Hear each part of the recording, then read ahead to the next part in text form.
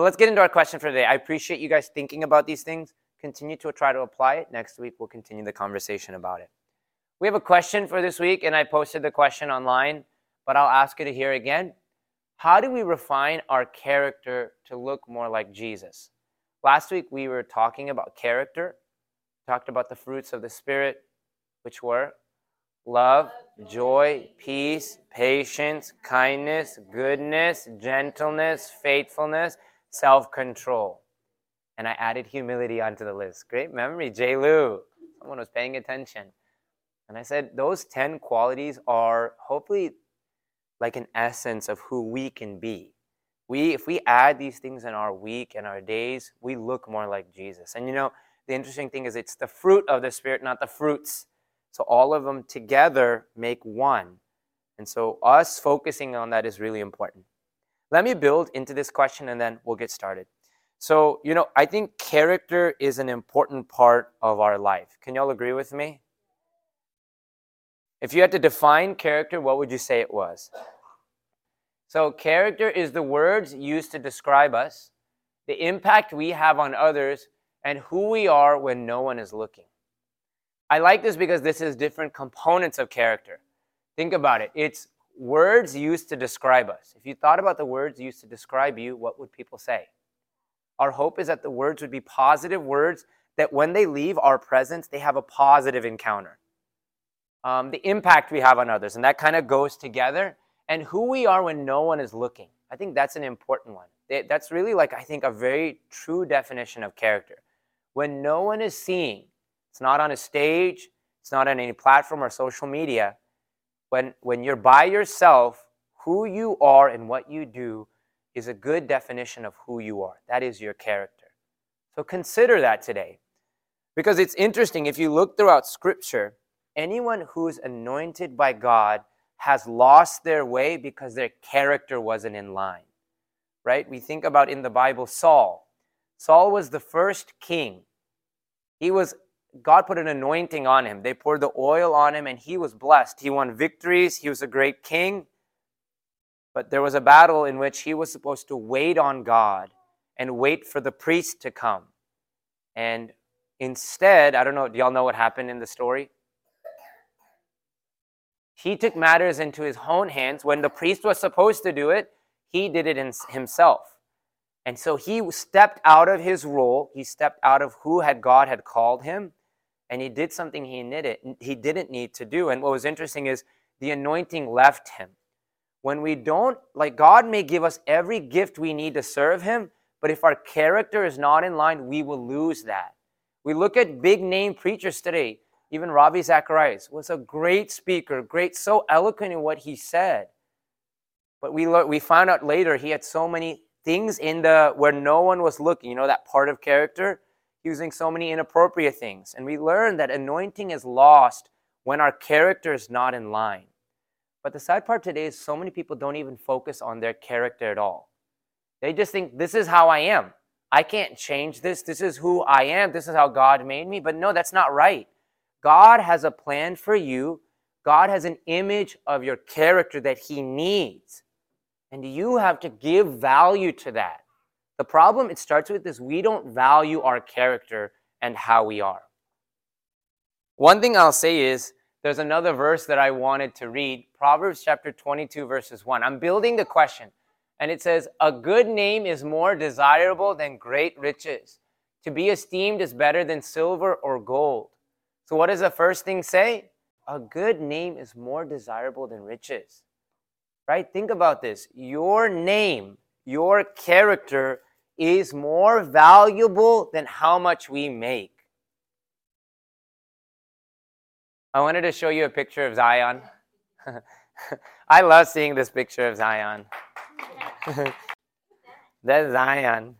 So, sometimes when I just look at that, I'm just thinking, I don't have much in this world to give him. We want to leave so much for our kids, honestly. I'm sure everyone wants to. But one of the best things that you can leave for your generations is your name. The character with which you have. Yes. Right? And I didn't want to leave Micah out, so I brought Micah on there too. So even as we think about the idea of character, if you can't do it solely for the name of God, think about the people around you. Can you think about them and think, man, I want to do this so that when I leave this place, people will say, like, they'll be proud of the name that you carried, right? They'll be proud that you walked with God. So we start with the question, how do we refine our character to look more like Jesus? See, I started with all of that because if you don't value character, you won't care to refine character. And I want you to understand it is a very important thing. God needs something of you in your character, so you should value that. But also, considering the people around us, could you refine your character? So let me ask you, how do we refine our character to look more like Jesus? Well, let's get into maybe where God put in my heart. So again, the question that we're dealing with is, how do we refine our character so that we look more like the image of Christ? So the first thing I want to say, our character is refined in trials, right? I don't think there's any part of our life that gets better without hardship, right? Imagine if you want to get a master's, what do you have to do? You got to go through the hardship of how many tests, how many papers, right? You want to get a doctorate. You want to get a bachelor's. You want to do a wedding, right? That's its own trial, right? You want a good wedding day. There are many days, there are many things that will test you, right? But those trials always produce something better from it. Can you all agree with me? So we look in the scriptures, and not only this, but we also exalt in our tribulations. We exalt in our what?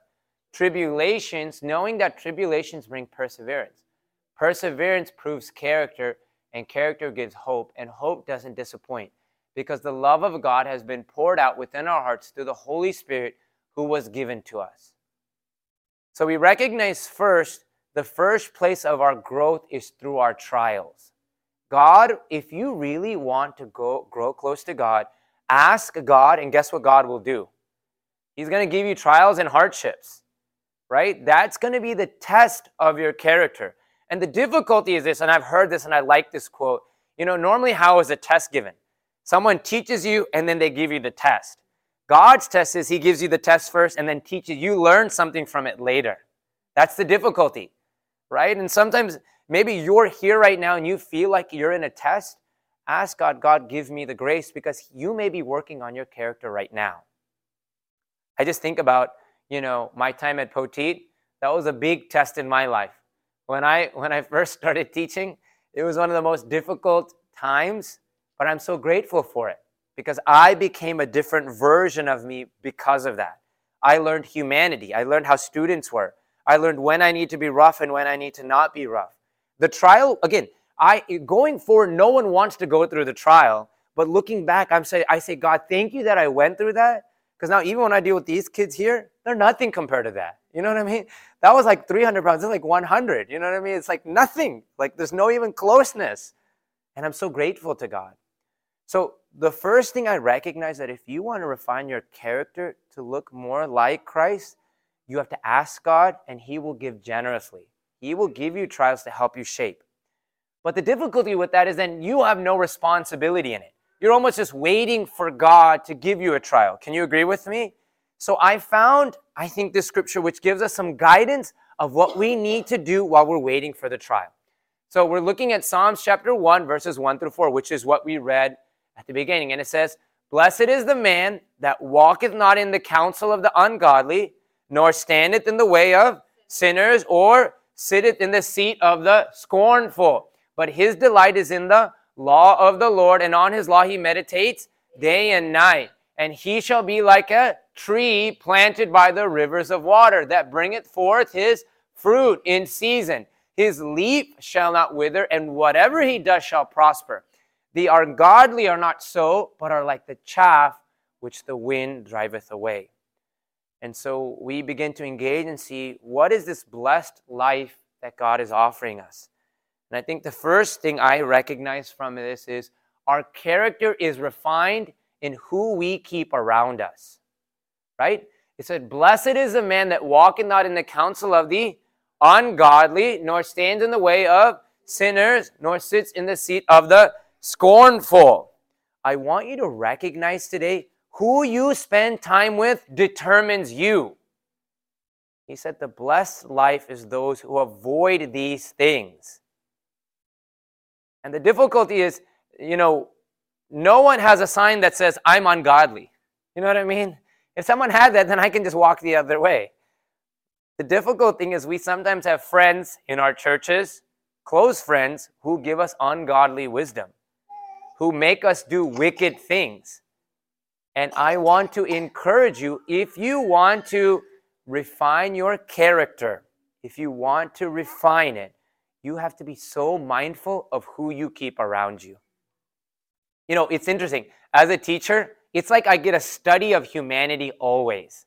I look at my students and I get to see how people act, how people react, and who they become. I'll teach someone in 10th grade and I'll see how they become by senior year. Like, it's so interesting. I had a story come to my mind. I had these two boys. I shouldn't say that. I had these two boys, and this was like my first year, whatever. And they both were so smart. I taught them in 10th grade, right? And one ended up hanging out with all the top 10 friends. Like, he studied all the time. And because of that, like, he studied all the time. He stopped playing basketball as much. His goals became all of the goals of the friends. The other one started hanging out with the cool kids of the school. They enjoyed going to parties and things like that. And because of that, he got into a lot of trouble because of it. Two people, same potential in my class, but the biggest difference of their life was who they kept around them. I know so many of my friends who want better in their life. They'll come to me and say, Sam, I want to get away from drinking alcohol. And then I'll talk to him the next week and I'll say, what did you do this week? Well, me and my friends went to the bar. I'm like, you just told me last week you want to change. And he's like, well, that's all me and my friends do. All we ever do together is go to the bar and drink. I'm like, if you want to change what you do. And he's like, that's all my friends do. And I was like, maybe change your friends. But that's hard for people to do. People want to hold on to the people they've established themselves with. So guess what? You will continue doing the same things you've always done.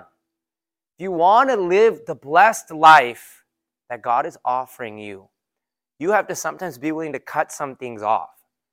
And I'm not always saying this, but I think sometimes you might even need to cut off some friends from your life for a season so that you can change who you are. Right? I'm not saying, I don't like the idea that we have to avoid everybody and stay away from everybody, because that's almost thinking we're better than people. I don't think that. I think we can engage, but when you engage with people, you always fall into certain things, stay away for some time. This is a part of our refining process. I also want to say this. Sometimes people will look and say, oh, don't worry, Sam, I don't hang out with anyone anymore. I'm just a loner. I just hang out by myself. But I want you to consider today, who established you? The people that you grew up with, your parents, the friends that you had growing up with, make an impact and have developed you into who you are. So I want to encourage you, look at your life, look at the people you've grown up with, and recognize, I was established because of these people. Is this in alignment with the Word? And if it's not, you might need to cut some things off. Let me give you an example of this. So when I was growing up, our church guys, and this is terrible, but our church guys loved to roast people. We used to just make fun of everybody, right? That was just the way we talked. So I remember growing up, I remember not even being aware of it. I just did it because other people did it.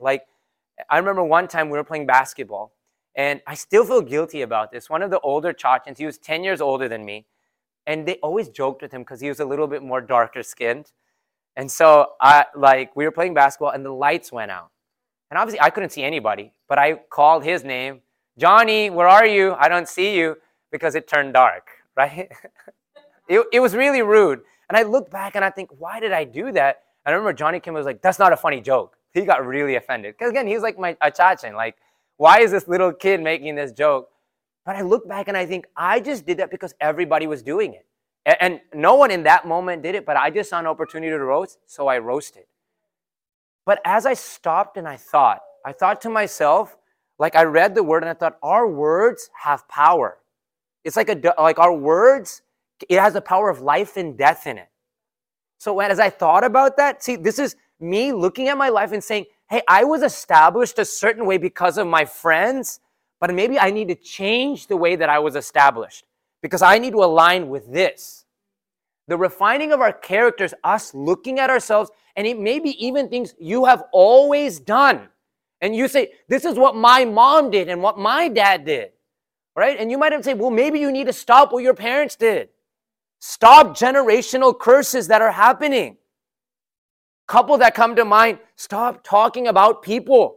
This is all our parents like to do. And guess what? I'm starting to see we like to do that. You know, we talk negatively even about our own kids. I've seen parents do that. So be mindful. You stop that. Stop that in your generation. Stop that in your generation. I think there's plenty of things that I think we need to stop from our parents' generation. So look inside yourself if you want. Look inside yourself and consider, are there things, God, that I need to change? So advice that I can give from this is, it says, drop the ways of life that the wicked offer. Like I said, this offering can come from our friends, our family, or even our closest circles.